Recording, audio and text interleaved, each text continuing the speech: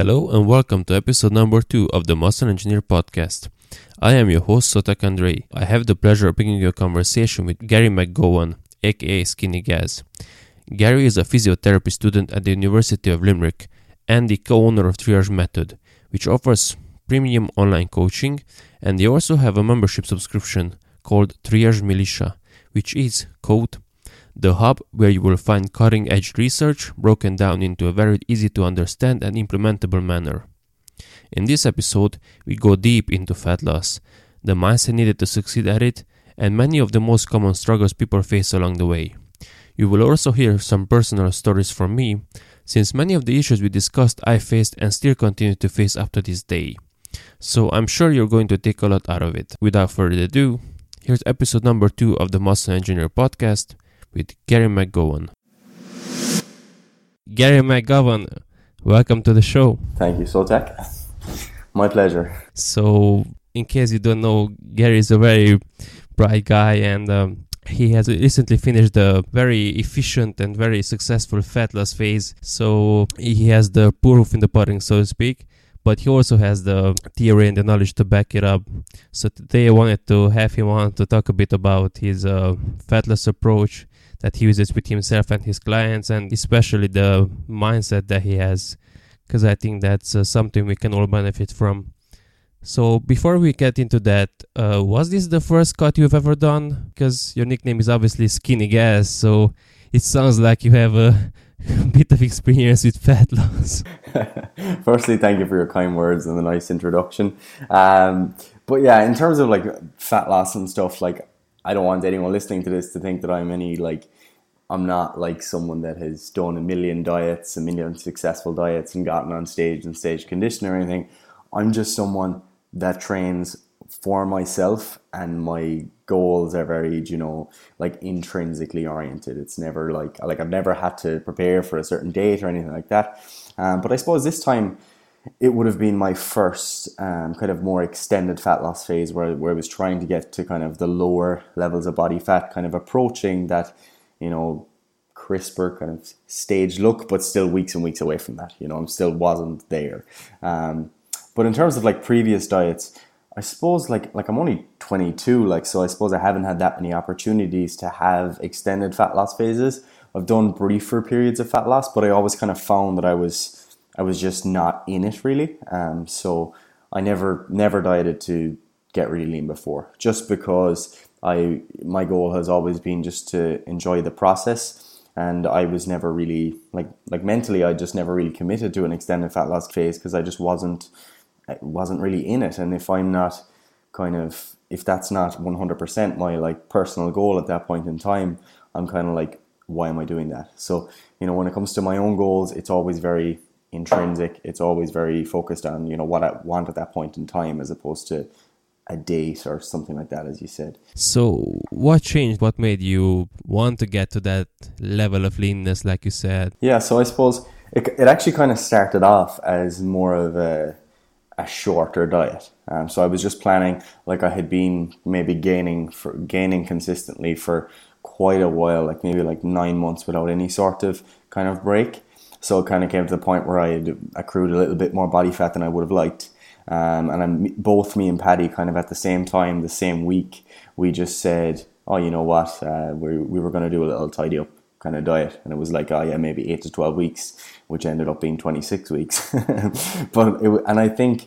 I think that was one of the keys, was that there was no point where we were taking it very seriously, if you get me. We didn't have this, the whole like bodybuilder mindset, like maybe more old school than new school, where it's like, oh, I'm dieting, this is it, this is my life kind of a thing. It's like it's the center of your life. And it was never really that with us. It was more like, all right, we're just tidying it up. We just need to change around our calories a little bit, find the structure that's most adherable to us, and then we're going to just kind of go with it. And as we went with it, it was like, oh, I'm actually not finding this particularly difficult. And I do think a big component of that was the fact that I wasn't so attached to it. And as a result, I was just like, let's just keep going. Another few pounds, until eventually my body weight was down to 12 or 13 kilos in the end.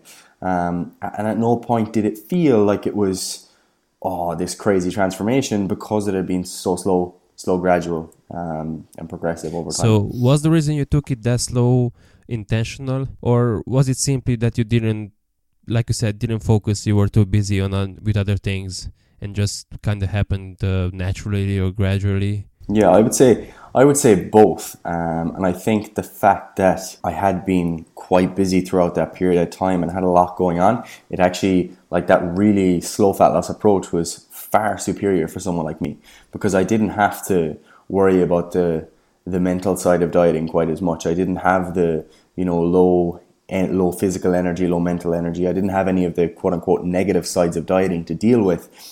So as a result, I wanted to keep it really slow and conservative like that, because it made my lifestyle really sustainable. I was able to do kind of normal things. I was still able to, like, eat with my girlfriend, or if there was an occasion that popped up, I could attend, because I was never on super low calories, and it was never a stage where I had to, you know, let's say do intermittent fasting so I could eat normal size meals or something like that. It was just like real slow, real gradual.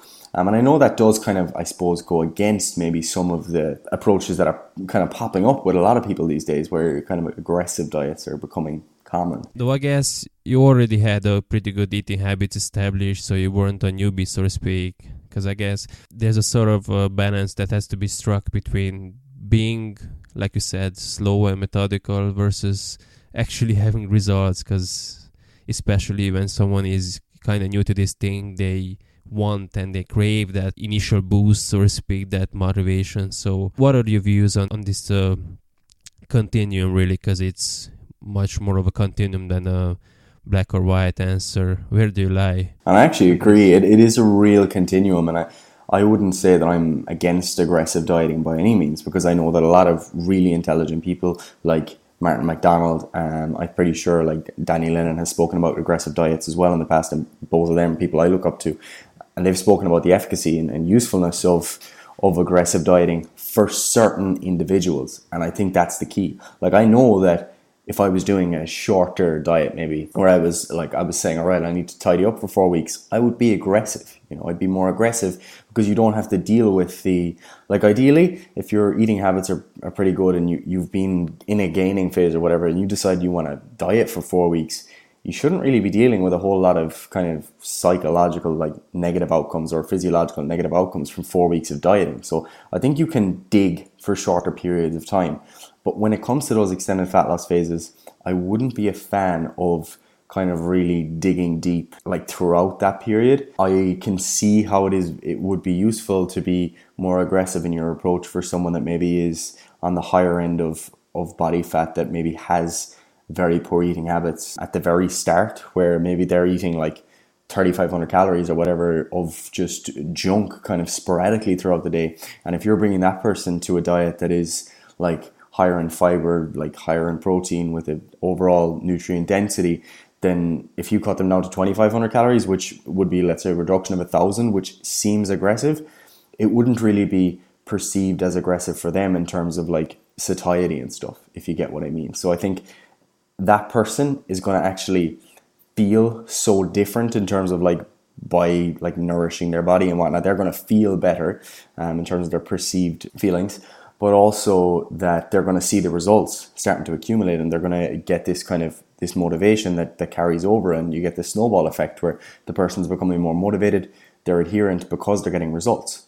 And maybe for that person who's on the higher end of the body fat scale, if you have someone that's 120 kilos and they come to you for weight loss and they're only losing like 250 grams a week or whatever, or less, it's like that person's going to see that as being very, very small, because relative to where they are and their expectations, that is very small. Whereas for me, let's say at the end of my dieting phase, if I was losing 250 grams a week, I'd be like, yeah, let's take that. That's a win, you know? Yeah, for sure. I guess it comes back to your mindset. So let's say someone comes to you and they say they want to lose, I don't know, 10 kilos, 15 kilos, and they say to you that, okay, I'm going to be a vegetarian, I want this rapid fat loss thing. So how do you determine if that is appropriate for them? Or is there a certain personality trait or a communication thing that kind of suggests to you that maybe it's not the right approach to take? Maybe we should take things a bit more conservatively? Yeah, so this actually happens a lot, because just like the type of clientele that we kind of tend to get with triage, it's typically people that have maybe worked with a few other trainers, gotten poor results, or spent a long time doing things themselves, messing up, poor adherence, binging, this kind of thing. So they've been through a lot of different like avenues and things aren't working for them. So like, let's say you've got that real stressed person who's supposedly tried everything, struggling with binge eating, and they're coming in and they're like, I want to lose 10 kilos and I want to do it now. It needs to be rapid. That person, they're not getting an aggressive approach because they've already demonstrated by virtue of, explaining their poor adherence and stuff, and the amount of approaches they've taken in the past, that there's an issue here that we need to actually establish some sustainability. Because typically that person who has tried like 5 different diets, they're not in a good position to start pushing into a really aggressive deficit again, because ultimately you want as little barriers to dietary adherence as possible. And if you're creating, if hunger and cravings and low energy and stuff are going to be a component of those barriers, then like, why not just remove them for a while and establish a baseline? Like that person needs a baseline. Whereas if it was someone that is more experienced, let's say they've done a really like calculate, like they've done the whole gaining weight thing, they're in a good place in terms of like, they're like, all right, I want to start a fat loss phase. I have a deadline or whatever of 8 weeks, and I'm in a real good place. Like metabolically, I'm eating a lot of food. I've been doing this for a while, and I'm training well. Everything's consistent. It's like, all right, you can be more aggressive. That's okay. If you want to lose 1% of your body weight per week consistently for 8 weeks, it's like, yeah, that's cool. If that's what you consider to be aggressive. So one of the other things you were pretty, so to speak, vocal about is you haven't implemented any sort of refeeds or higher calorie days. I don't want to call them cheat meals cheat days, because that's obviously different, but simply structured refeeds or higher calorie days. Why have you chosen this? Was it because you simply, like you said, didn't want to interfere with your lifestyle, or was there something else behind this? I suppose maybe like we've made like posts and stuff about this on Triage, about refeeds and stuff, and about how we're not too into them. But I think to apply some context to that, we're typically not speaking to competitors. Okay, we're typically not speaking to people that are in the last 4 weeks of stage condition. So let's remove those people for the moment, and we're just going to talk about people that are like just general population, because I consider myself to be general population. Like the reason I didn't implement refeeds was simply because I wasn't dieting aggressively enough for like quote unquote diet fatigue to be a problem. So I wasn't dieting so aggressively that I was getting to the point where I was feeling really, really flat, really, really low on energy, or whatever would cue you to refeed typically. But I wouldn't say that I think they're useless either. I think they weren't appropriate for me in that context. Maybe if I dieted for 8 more weeks and I'd gotten to the real nitty gritty of body fat, I can see how a refeed could be useful. But in terms of me, wasn't very useful in that context. I can also see how they would be useful for people in terms of a more diet break or mental freedom approach. So for example, if we like, we coach primarily general population clients. So if someone comes to me and I know they have a lot of weight to lose, if we think, okay, this might take 26 weeks, there's no way that I'm going to tell that person, you're dieting for the next 26 weeks and that's it, okay? And a lot of people will want something mapped out roughly for them because it helps them to visualize what's happening over the next 6 months. And this was actually something that kind of tied into my own diet. So it would be, for that person, we might say, all right, we're going to diet for the next 6 weeks, and then you're going to take, or let's say 4 weeks, and then that weekend you're going to have 2 higher carbohydrate calorie days, whatever, as a sort of refeed. And then that person's like, oh yeah, cool, I can look forward to that. Or maybe it would be a case that you might do that every second week, and it's like, oh, they get to look forward to that day, and it makes dietary adherence that bit easier. But I think what's more effective, and I think what a lot of people that would have been initial proponents of refeeds are now moving towards, would be like multiple day refeeds, or even towards the diet break. And the diet break was a big component of my fat loss phase that made this very effective. Because like, although I dieted for 6 months, I was away in an orphanage in Belarus back in May. So that was like, it was very conveniently a third of the way into my diet. So 2 months in, I had 2 weeks off dieting. Then 2 months later, I went to Thailand. So again, 2 weeks off dieting. It was real convenient, as if it was just built in.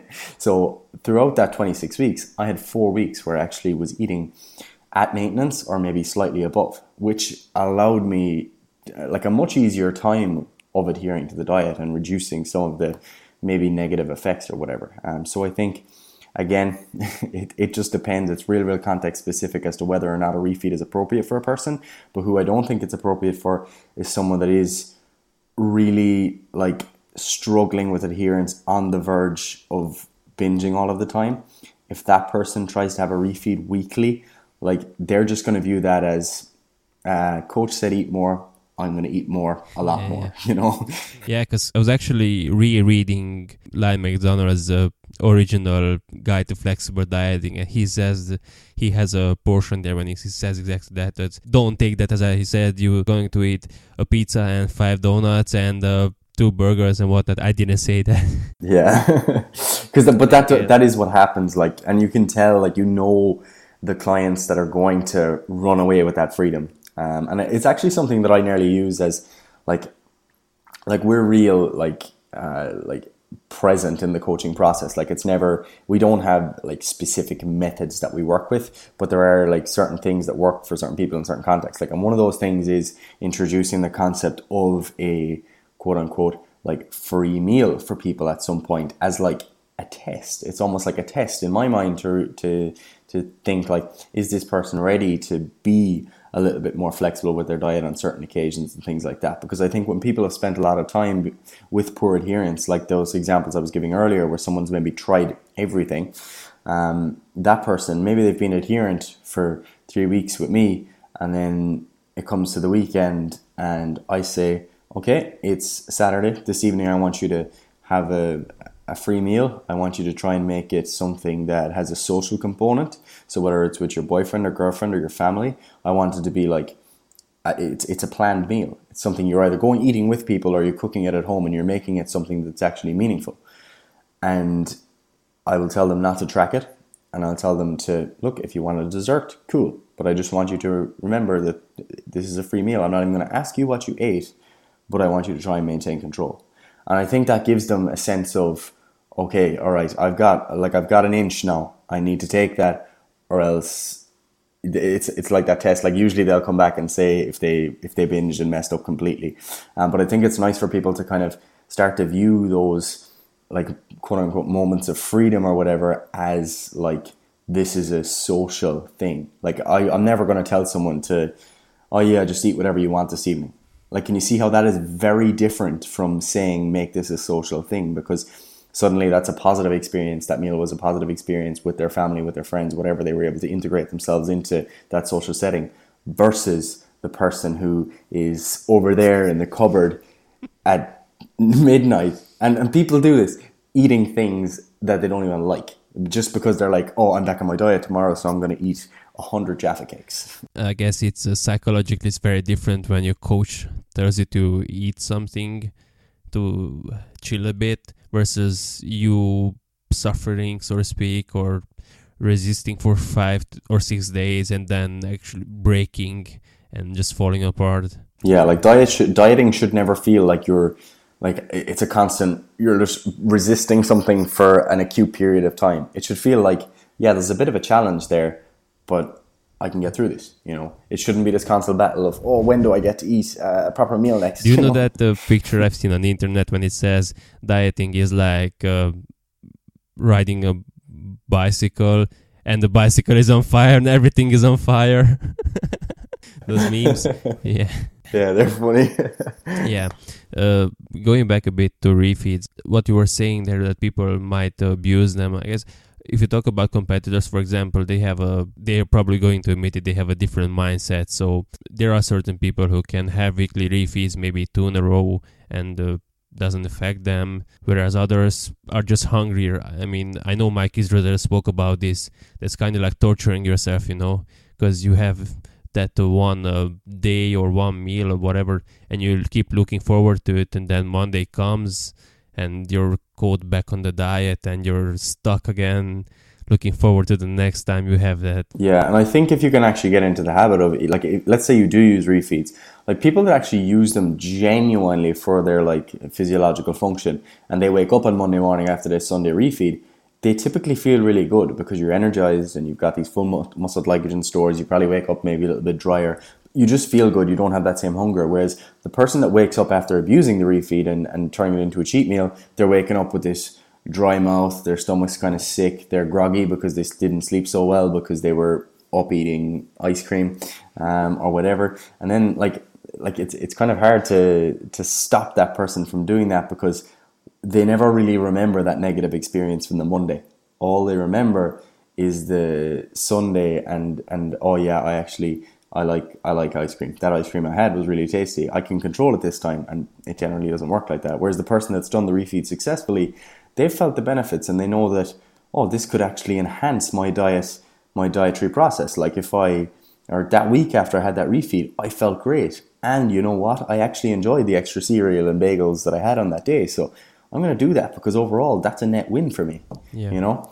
I think very often the people who are successful, that what they do is they eat the same foods they would eat, just in larger quantities. So not this entirely radical shift. And even if you have, because if you have poor food choices, you can easily be starving on double the calories you would usually have. Yeah, no, I completely agree.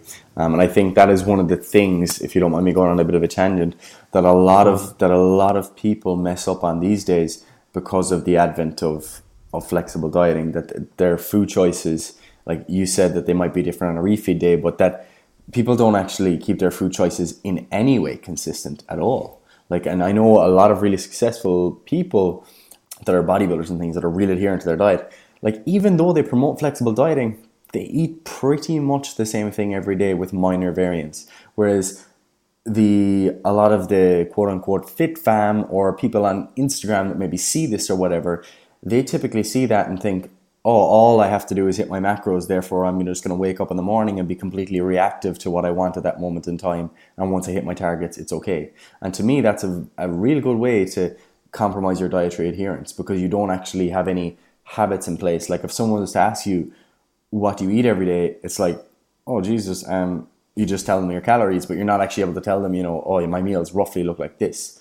And I think that if I hadn't had roughly the same meal structure every day throughout my diet, there's no way I would have been adhered to it because you end up just getting this thing, like this sort of, like people call it decision fatigue, where you have to make so many decisions throughout the day that and that when those decisions are compounded with maybe low energy from dieting or stress from work and stuff, you just end up making poor choices simply because all you see is the numbers, and it's like, all right, I've got 50 grams of carbs and 20 grams of fat to eat.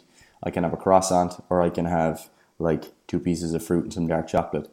There's a croissant here, I'm going to have the croissant, and then you kind of, it's a pretty poor way to approach your diet. So I think having that flexible framework that you work within, I call it the flexible meal plan. So like you have a rough structure, you have rough food choices. If they changed it on certain days, that's cool, but you still want those structures in place. So just to give a personal example too, I was discussing this with a friend. He's a pretty good national level Romanian natural bodybuilder. He is very robotic in his approaches. He was telling me that, for example, he has certain foods he never eats. For example, he said he never eats pizza, he never eats donuts, he never eats shawarma and that kind of stuff. Those are just off his list, and it doesn't even cross his mind to have those foods. He said if he wants to indulge, he eats, instead of 2 apples, he's going to eat a bucket of them. Yeah, like I think that's fair. Like I think it's probably, like, it's in a sense bad that you would have to like completely restrict yourself from ever having those foods because you're going to lose control. But I think if you're doing that from the perspective of saying, look, my diet is easier to adhere to when I don't have these foods, so I'm not going to have them, I think that's okay. Like, I don't think that's necessarily a negative thing, but like, I think you should try at least to get to the point where you can have things in moderation, like when you really want to. Like, when he really wants a slice of pizza, I think you should be able to kind of have it. No, for him, it's not that he thinks that he can't control himself. He just simply, I mean, he has a bit of this good versus bad calories, so to speak. So he believes a bit that if you have these cleaner foods, you're going to put on less fat and more muscle, not simply as a means of controlling your calories. He actually believes that there is certain nutrient partitioning or whatever, which might be actually true. Who knows? We might find out in 5 years. So it's just he's very goal oriented. So he always says that he doesn't satisfy his emotional needs with food. I guess in a sense it's a healthy attitude to have. Oh, absolutely. And we have clients like that. We actually have one client who competed recently, and she said, I have goals, not feelings. And like she demonstrated that throughout her prep. Like their personality traits, and I think that's an important thing to recognize, is that those people typically have maybe some genetic and environmental influences that have kind of led them to that point. But I don't think it's practical for us to, if the client signs up with me tomorrow, I can't expect them all to behave like her or to behave like your friend who's a bodybuilder, because those people real goal focused. Like I would never try to impose my own beliefs about work ethic and stuff to a brand new client who just signs up, because they're going to be like, this fella is a lunatic, so yeah. He's a personal trainer too, so from my perspective that makes him completely unrelatable, because he has these moments when he starts preaching this, and I told him that, look, you just completely alienate those people. He has lost many clients, I think, over this. So he was just this too preachy, look at me, I'm so good, why are you so weak, so to speak? So you have to feel better by eating this or that food. I see what you mean. So speaking about cheat meals and whatnot, again, to give a personal anecdote, I did this especially last year, because last year I got pretty lean, but I had these days when, I don't know, it was almost like someone else was controlling me. Like I went into supermarkets and I was just going through shelves, and whatever looked appetizing, I ate it, and the worst part was, like you said, they weren't even tasty. But I had this mindset that, well, shit, I bought them. I'm not going to throw away food, because I wasted my money on them. I mean, spent my hard-earned money on them, so I'm going to eat them. And I actually completely like empathize with you there, because I've been there too. Like in the past, like a few years ago, maybe when I was kind of just getting into like maybe the whole like bodybuilding kind of culture thing, reading about what other people were doing and stuff. And like I thought those kind of like those like cheat meals and cheat days, I was like, you can't undo your calorie deficit in one day. I kind of had that mindset. So I suppose that was kind of what kicked it off. But also I was kind of eating to just satisfy my emotions like that, and eating things that I wouldn't enjoy all the time, that I, like on a normal day I wouldn't eat it, but it was just like, oh Jesus, I'm back on my diet tomorrow, so I need to get this done today. I got a lot of eating to do. And like typically that was at the same point where I wasn't satisfied with our other areas of my life. Like I was working, I remember it was a summer, and like I was working a summer job that I really, really hated. And like when that cheat day had come around, or cheat meal or whatever, I'd be like, oh, this is great. Like, because it was those moments of satisfaction. But yeah, it is a real tough thing for people to deal with. And like you said it there, a lot of clients will describe it to me just like you did, where they say that they feel like they're being controlled by someone else, and that's it. And the whole day, it's like, no, it's just endless. It's just completely endless. Nothing else matters that day other than kind of food. And like even when you sit down between meals and you're done, it's just like they'll explain it where it's like, oh no, all I'm thinking about is just food again. Even though I'm full, my stomach feels full, I just want more food. It's like It's a tough position to be in. Yeah, so it actually, because back in 2013, I guess, that was when I got decently lean. But back then it was an intentional thing. So back then I was reading these articles that, you have to boost your metabolism. And I was actually, so it was a pre-planned thing, because Sunday morning I woke up, okay, Mom used to work at this place that made a lot of baked goods and croissants and this chocolate thing and that chocolate thing. And she would always bring home a big bag of those. And I would wake up on Sunday and look in the bag and see which one looks the most appetizing, and I would pick from them. But no, last year it was actually, it wasn't pre-planned. So it was almost, I was going in a grocery store, and I was simply like, I felt this urge and I just couldn't control it. So there was like having two minds in your head, two voices in your head.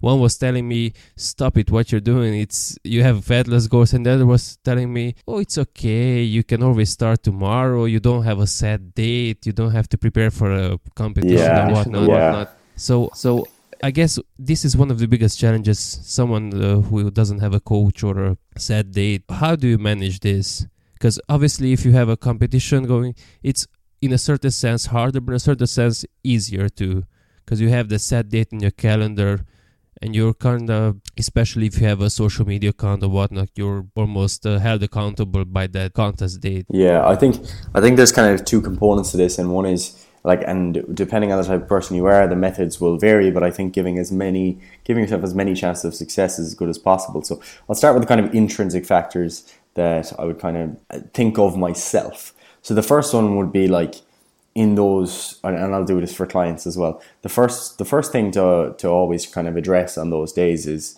like, you need to understand your own values. Like, what values and standards do you hold yourself to? And I think if you know that, like, you know the standards you hold yourself to and what you expect from yourself, that's step one to kind of questioning those actions. But the second thing is to actually allow for time for reflection or meditation or journaling or things like that on those days. And I know people are real like, just that's voodoo hippie stuff, I'm not doing that, that's for girls, that kind of thing. But this is genuinely one of the most powerful tools, because for example, let's say I'm sitting here and I finished this podcast with you, and mom bought a load of ice cream, it's in the fridge or in the freezer, I'm like, I'd like that. But in that moment, it's like, all right, if I feel that urge, I'm going to think about, all right, does this align with my goals and stuff? Does this align with the standards and values I hold for myself? And then if I'm kind of questioning that and I'm still thinking about doing it, then maybe it may be a case where I need to go and clear my head through meditation. But before you do that, write down that thought. So, all right, I'm going to go to the freezer and I'm going to eat that tub of ice cream. You write that down, and as soon as you are done your time of reflection or meditation or whatever you want to do, give yourself 5 or 10 minutes regardless of what you do.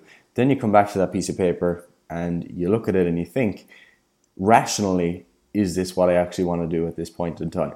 Do I need this? And then you'll actually find yourself kind of, it's like you're almost like in court with yourself. It's like, oh Jesus, that Gary of 10 minutes ago, he was kind of having a moment of weakness, but I think we can hold this together and get back on track. And maybe that won't work all the time. It's something I've done with some clients. Some people find that they're in such a stress state at that point that the meditation reflection thing not happening, they don't even think about it. Other people find it really helpful. And the other thing is extrinsic things. So creating means of accountability for yourself. For example, as I said, me and Paddy were dieting together, like at the same time. So in terms of like, it wasn't something I really thought about, but I'm sure it was an influence to some degree. Because we were both dieting, because we spent time actually living together during that period, we're both kind of very headstrong and mentally focused on things that we do. So, you know, and we have the same business. So it was kind of like one of those things where Paddy's adhering to his diet. Am I going to go and binge and start losing time while he gets ahead? And that's like one of those things. It's kind of like satisfying that ego. But also what you'll notice is that both me and Paddy, throughout our dieting phases, throughout the 6 months, we done a daily accountability on Instagram. Whether that contributed to my dietary adherence or not, I don't know. But having that daily accountability and actually putting up your weight every day in that photo, like, people are watching and people genuinely do take notice. So suddenly you're accountable to these thousands of people, and it's like, shit. And so then in that moment when you're thinking about binging, it's like, all right, am I going to lose to Paddy? Am I going to let down everyone that's following me? And I'm going to let down my own values. And then suddenly when you put all those things together, it's like, oh Jesus, maybe the ice cream, it isn't going to be that nice. But I think like those methods are going to vary from person to person, and ultimately I think the intrinsic ones are the most important ones to gain control over. Yeah, absolutely. Though food is such a strong influencer. I mean, it's wired in our genes to like these hyper palatable foods. So one of the things you touched on there was the importance of environment, like you said, for example, because for this summer I lived home for a month and it was extremely hard because mom, I mean, I guess I'm certain that it's a epigenetic thing, so to speak. I mean, I was brought up in a overweight family, and mom always baked cookies and the cakes and whatnot, so I'm sure that had an influence on me. So this is one of the things most people struggle with, is this environmental influence. For example, your mom or your girlfriend or your boyfriend brings something delicious, a cake or something, and they tell you, well, just have a bit, can't you just relax a bit? How do you respond to that? I think that environmental thing is actually huge. I should have touched on it. Like, I'm just going to take a step back for a minute. Another one of the things that I do that probably contributes to pretty good dietary adherence is that and maybe everyone can't do this, but I order my shopping online. So I order it, you're not browsing aisles at that point. You're searching for the items you actually need. So it's a real rational shop. And suddenly all I have in the house is all these lean meats, vegetables, sweet potatoes, oats, nut butters, things like that. It's like, am I going to go and binge on just oats? Probably not. Whereas when you're in the aisle and you see these deals in the shop and things, like they're set up to make you buy them. So let's say you go in and you see, there's all these nice granola bars that are sitting there. I'm going to buy them because they're cheap and they're on sale and they're nice and they can fit into my macros. And then you take them home with you and it's like, oh yeah, you have one. And then suddenly you have 6. Whereas if they weren't there, there was no option. And I think creating as much barriers in front of you, constantly snacking or binging or whatever, is very, very important. So I think creating an environment where you don't have junk food available, but where you also have barriers in the way of you eating foods that you really enjoy. For example, like for me, like eating a bowl of oats with some whey protein and fruit is genuinely one of my favorite things to eat. Like, it is so tasty. But at the same time, it's not something you go and just snack or binge on, because it's like there's still that barrier of, I need to go and put water in the oats, I need to put that in the microwave, I then need to add my whey, chop up my fruit. It's like there's extra barriers. So things that you have to cook, making sure you have as much like single ingredient foods, I think is another really, really useful thing. But in terms of like family and external influences there, again, that's a really, really difficult one. And obviously socioeconomic status and stuff comes into that, where like maybe in some certain like corners of the world, or corners of your city or your town or whatever, maybe there's a culture there for people to eat more takeaways, and there's a culture for people to eat less vegetables, and like there's not an emphasis, or there's not sufficient education in terms of healthy eating. So maybe if you were brought up in a family like that, it's very difficult to elicit change. Whereas I think, like for me personally, like I know, like my family are aware of what good food is, what it means to eat well, blah, blah, blah, because I've spent time rambling at them for years and years. And I think ensuring your family are aware that your decisions are based on your long-term health and not just your body is actually really important, because that's one of the things I'll say to my mother. I'm like, you are literally trying to compromise your son's health. And then she's like, all right, calm down, chill out. Like, and also just informing them of the benefits of healthy eating and why they should eat healthy. I think my family they eat fairly well. Maybe they wouldn't have always. There's still a lot of there's a ridiculous amount of junk food in my house at the moment. Do I have a set recipe for how one overcomes that? I don't. But I think like some of the things I've used with clients is actually involving their family in cooking healthier meals. So for example, I had a client I think it was about a month back, and she was saying that when she goes home at the weekend from college, that's the point that she really struggles, because her mother makes this big, I can't remember what the meal was, but it sounded pretty good. And essentially what I done was I picked apart the recipe and said that you could replace this with this, this with this, this with this, and add in these things. Essentially just small changes to make it a bit more nutrient dense, lower in calories. And I said, your mother doesn't see you very often. You can now integrate that into your week as like a bonding session for you and your mother. You're going to make this healthy dish. You're going to show her how to make it.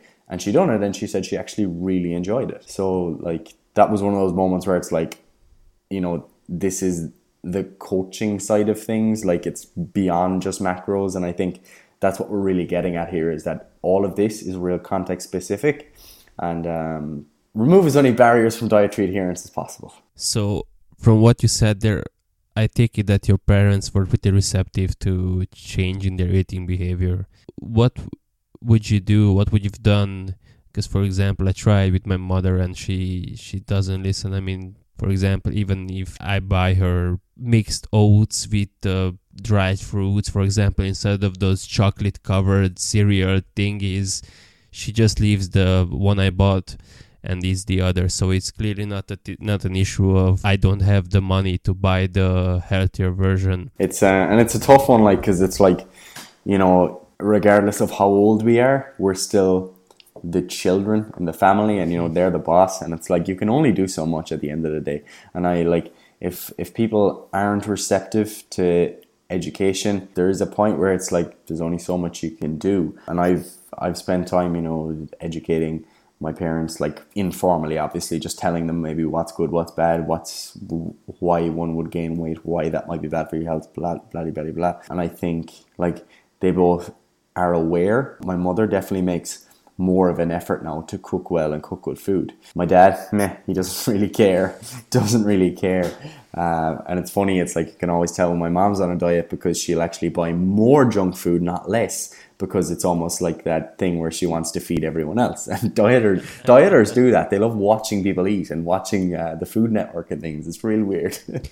Yeah, I joke with my mom that she wants to make herself look slimmer by making everyone around her fatter.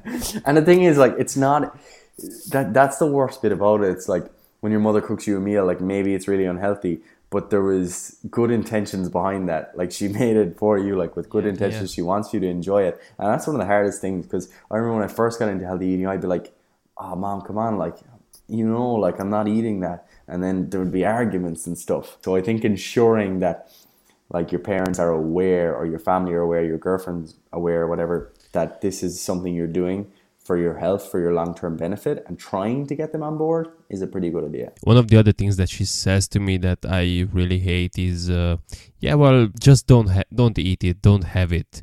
And people do this to themselves too. When they say that, I'm just going to leave it there. 99% of the time you won't. No. What advice do you have to someone who has these issues, and maybe simply moving out or switching around your mother, or for someone else isn't really an option? Your mom. That's it. So we're still talking about in the home environment where those foods are just omnipresent? Yeah, I mean, in an environment that you can't really escape, certainly with someone who you were emotionally attached to.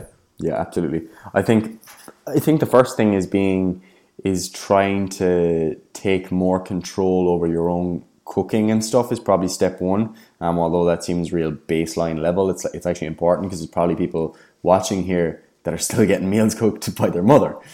So stop that. Trying to take control of your own cooking, getting in the kitchen a bit more and cooking your own meals, and actually being prepared in advance, and also actively saying, Mom, I'm not having dinner, I've cooked my own meal. And I know I got a lot of resistance to that at the start, but now it's just like normal. Because ultimately, once you've prepared your food, like there's far less of a chance of you kind of, digging into the presses for something else if you've already got a meal in front of you that you've cooked yourself.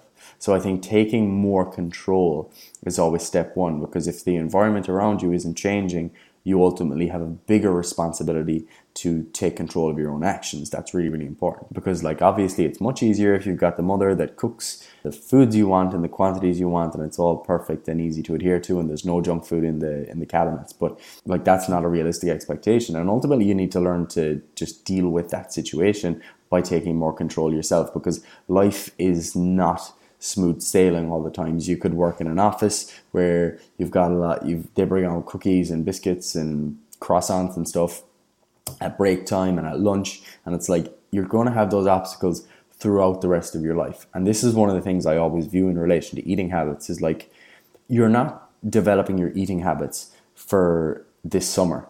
It's not, the goal is not to just get something short-term in place so you can get abs this summer.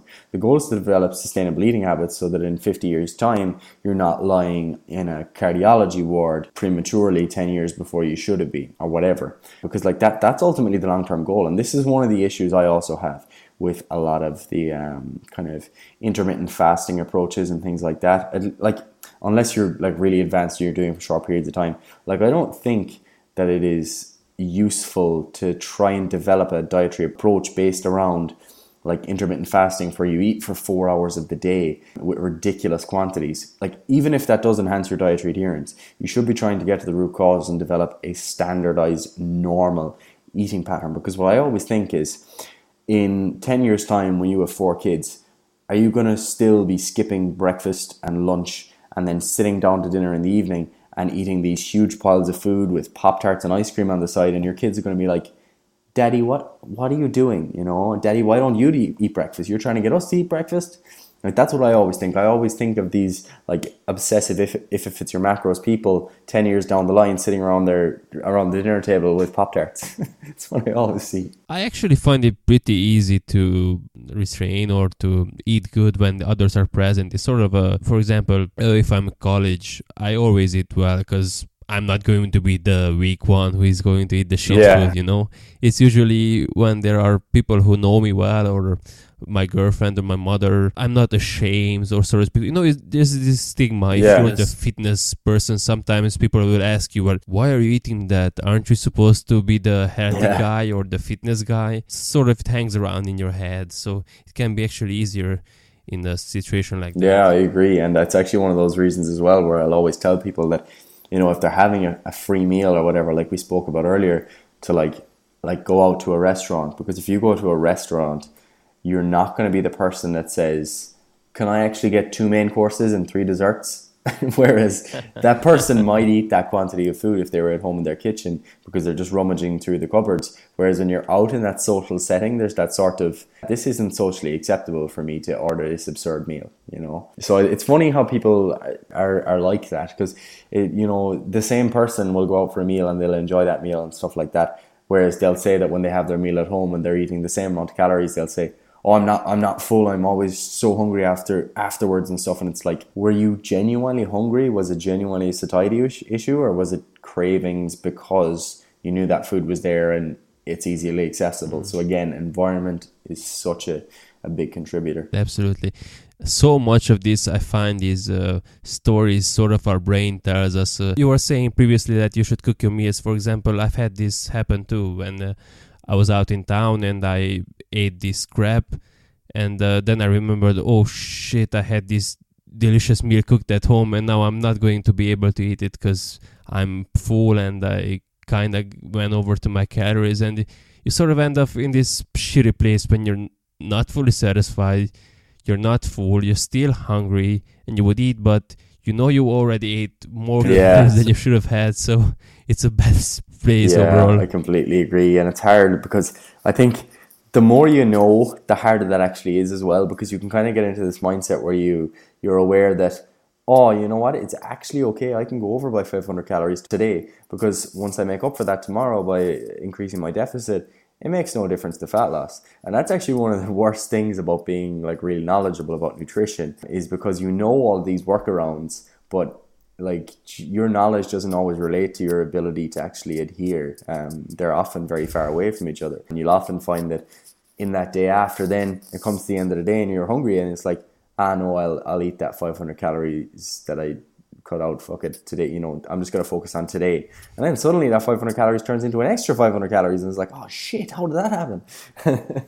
I've seen this happen with people. So like when people binge, I'm big on being like, no, there is no cutting back in a reactive manner. We do not cut back reactively ever, because that's just prolonging the experience. So that negative experience that you had on that Sunday, we're not prolonging that to Monday, and it's actually Tuesday before we get back to some sort of normality.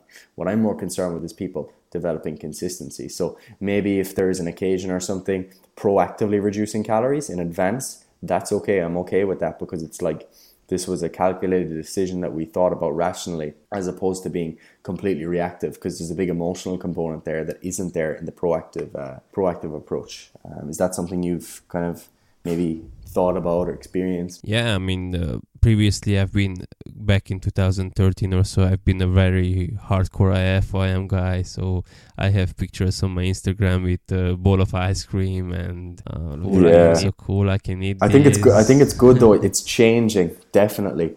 I think people are coming out of the whole flex bowls, fitting as much shit as you want into your macros thing. Like, I think there is a very welcomed push in the right direction in terms of people actually focusing on good quality food, not just from the perspective of body composition, but from the perspective of health. And this is something I've spoken to Paddy about as well. Like, I think that's the next trend in the fitness industry, is actually health coming back in, and people focusing on, is this sustainable for the long term? Is this contributing to my overall health? And the problem is that health is so subjective and vague, that it's one of those things that's hard to kind of convince people of. Like, you know, if someone's body composition is changing short term, it's hard to say, oh, but you know, all of these vegetables that have all these phytochemicals whose interactions we don't really fully understand, you should eat them. You know, it's not as convincing as saying you're going to lose this amount of pounds if you just adhere to this. Yeah, I think a really big part is just the holy grail is sort of just being in control, you know, whatever you do. Because that feeling that I spoke about previously, that lack of control, everyone has experienced it, I think. For example, Eric Rams has this saying that if you don't have eating disorder going into a contest prep, you're going to have no coming out of it. Like you said, sometimes the more you know. I mean, I actually said this previously, that I kind of wish I wouldn't know anything about these things sometimes. Because those pictures with the matrix and whatnot, that what I see now it is not food but numbers and whatnot, it can really fuck with your mind. Yeah, and it's true. And I think Alberto Nunez was talking about it in his Instagram story, where he was saying that it's in the gaining phase in the off season, when you're eating at maintenance or above, that you really begin to develop those positive eating habits to stand with you for the long term. And I think the problem is that people spend so much time dieting, and people spend so much time trying to develop eating habits while under the influence, if you could say that, of a caloric deficit, that it's not really the same thing. Because eating habits that people pick up in, like, let's say a long-term diet or a contest prep, they're pretty weird. Like, you know, you start eating like low-calorie jelly and yogurt and stuff, and it's like, is that a meal? Is that a real meal? You know? And so I think actually, like, focusing on those eating habits when you're in a surplus is very, very important, because a lot of people don't do that. A lot of people focus on, oh, I'm in a surplus, cool, I'll just eat whatever, I've enough calories to play with, and then those habits don't quite carry over. Like, for example, people say, you know, nutrient timing doesn't matter, blah, blah, blah. It's like, yeah, if you're in your off season, you've got a caloric surplus in your favor, and you've got these full glycogen stores, you can probably go and train if you haven't eaten for 3 to 5 hours, and you'll feel just fine because you've got all this fuel available. Whereas if you try and carry that habit over to a dieting phase where you're in a large deficit, if you haven't eaten for 3 to 5 hours before you train and you're in a calorie deficit, you might have some good sessions, but you're more than likely not going to optimize your performance. So, you know, it really is context specific, and I think those habits need to be developed in a longer term gaining or maintenance phases. Performance aside, simply not being prepared. I mean, when you're starving, you don't judge rationally. Oh yeah, absolutely. Very often, I mean, 85-90% of the time, the reason I turn to those quote-unquote unhealthy foods or these higher density, calorie density foods was because I didn't have anything better. One of the things I want to circle back again, just to really clarify it. So for someone who doesn't have a set date, how do you avoid sorting, oh, well, I overate by 500 today, it's no big issue because tomorrow I just eat less. And the next day turns into a maintenance. So you have 2 days already when you're not at the deficit. So you wake up in a day and you realize that, holy shit, 2 weeks passed by and I haven't lost anything. So how do you not turn a 8-week cut into a 16 or 18 or 20-week cut? I think, firstly, I'll just say that those intrinsic and extrinsic things I spoke about earlier in relation to adherence, they need to be kept in mind. So trying to find ways of keeping yourself accountable. I'm going to give you 2 answers. The first one is going to be the more me answer that I would give to myself, and that is, like, be disciplined. You know, have some discipline, and recognize that it is an absolute privilege to be able to select your food choices. It is an absolute privilege to be able to say how many calories I'm going to eat today, and to be in complete control of my health. And I think I've had a lot of experiences in life that have maybe influenced my mindset towards being so hyper-focused on things in general. But I think just the fact that I have those standards and values and stuff is really the big driving factor to why I can adhere to a diet. Because it's just like, am I really going to give in to the desire to eat some extra food when I've got all these privileges in my life? And I think, like, that's a big thing for me. Another thing would be that, like to add on to that, it's kind of the same point, but I don't want to pretend it's my own point because I picked it up from Adam from Physiconomics. But he said, choose your pain. He was saying choose your pain. So are you going to choose the pain of restricting yourself from eating that food? Which is the pain you want to choose? Restricting yourself from eating the extra calories, and then feeling some sort of, or feeling a sense of achievement or whatever and progressing with your results? Or are you going to choose the pain of the afterwards, after you've eaten the food, the extra calories, where you've now got this feeling of guilt and stuff? And it's like, whether you do something or don't do something, there is a pain associated with both, and you need to be able to actually choose which one is more favorable for you right now. But the thing is, people don't think enough. People don't actually make these conscious decisions. It's always like a sort of irrational, momentary, sporadic decision where, oh, I'm just going to have the 500 calories. Whereas if you actually take a step back and it's like, do I need them? Do I want to suffer that guilt, that day that's been taken away from me? Nah, probably not. I was going to give you a second, more kind of lower level, less hardcore answer. Oh yeah, adhering to some sort of process goals is always good. So for example, let's say you don't have an end goal, but maybe you have a goal of progressing by losing 0.5% of your body weight per week. So let's say I have a target, I want to drop 0.4 kilos per week, and you actually still have that weekly target that it's been broken down to, or maybe you have a check-in that you have with yourself, maybe informally, or even just simply things like tracking your weight every day, writing down how many calories you ate every day. That's a very powerful thing, is to actually have a log where you write down, I ate 3,400 calories today, even though I was supposed to only eat 2,400. Once you see those to kind of add up, you'll be like, I should probably pull this back. And I think objectivity is something that's actually lost very often. Like when dietary adherence is an issue for people, often people will jump to saying that, oh no, you're being too obsessive. You need to actually take a step back and try to eat intuitively. And it's like intuitive eating, like very vague and something that doesn't really apply to everyone. Like often the people that are told to eat intuitively because they're overweight, it's like they've been doing the intuitive eating thing. It doesn't work. But yeah, I could see the rationale for that. But I actually think becoming more objective sometimes is actually really, really good, because for example, what we have with our clients is we have like them tracked daily, like a daily tracking document. So they'll input the calories they ate every day, they'll just put it over from MyFitnessPal or whatever, and then they get a graph at the end, and there's calories and body weight are on the same graph. So they can see that, if they've gotten a few spikes in a row in calories where they've had poor adherence, they're seeing objectively on a graph in a visual format that I've overate quite a bit and my body weight is also going up. So they've also got to report that to me. And then suddenly you've got all these points where you almost feel like you're being judged, even though that's not what coaching should be. But it's like feeding back to the person to tell them that, look, this actually is something you do need to reel in. Like once every 3 weeks you want up over by 500 calories or something, yeah, cool, that's fine. That's not a big deal. But if you're constantly doing it every second day and prolonging your fat loss phase, it's like you could be making better use of your time. Awesome answer. I have one more final question, and I have to admit this is a bit of a selfish one because I'm in a similar spot right now. So let's say you have a person who has done what I said he shouldn't have. So they kind of wanted to cut weight and they went through this whole being a deficit, overweight, and let's say they've spent 4 or 5 months actually going back and forth and not really losing much, which was pretty similar to what I did. So let's say this person is in a situation where they have spent 4 or 5 months trying to diet, trying to lose fat, but actually not really getting significantly closer to their goal. And let's say they are now mentally in a burnout place, although physiologically they are at that 16-17% body fat for a male, and ideally we want them to be a bit leaner to start the gaining phase.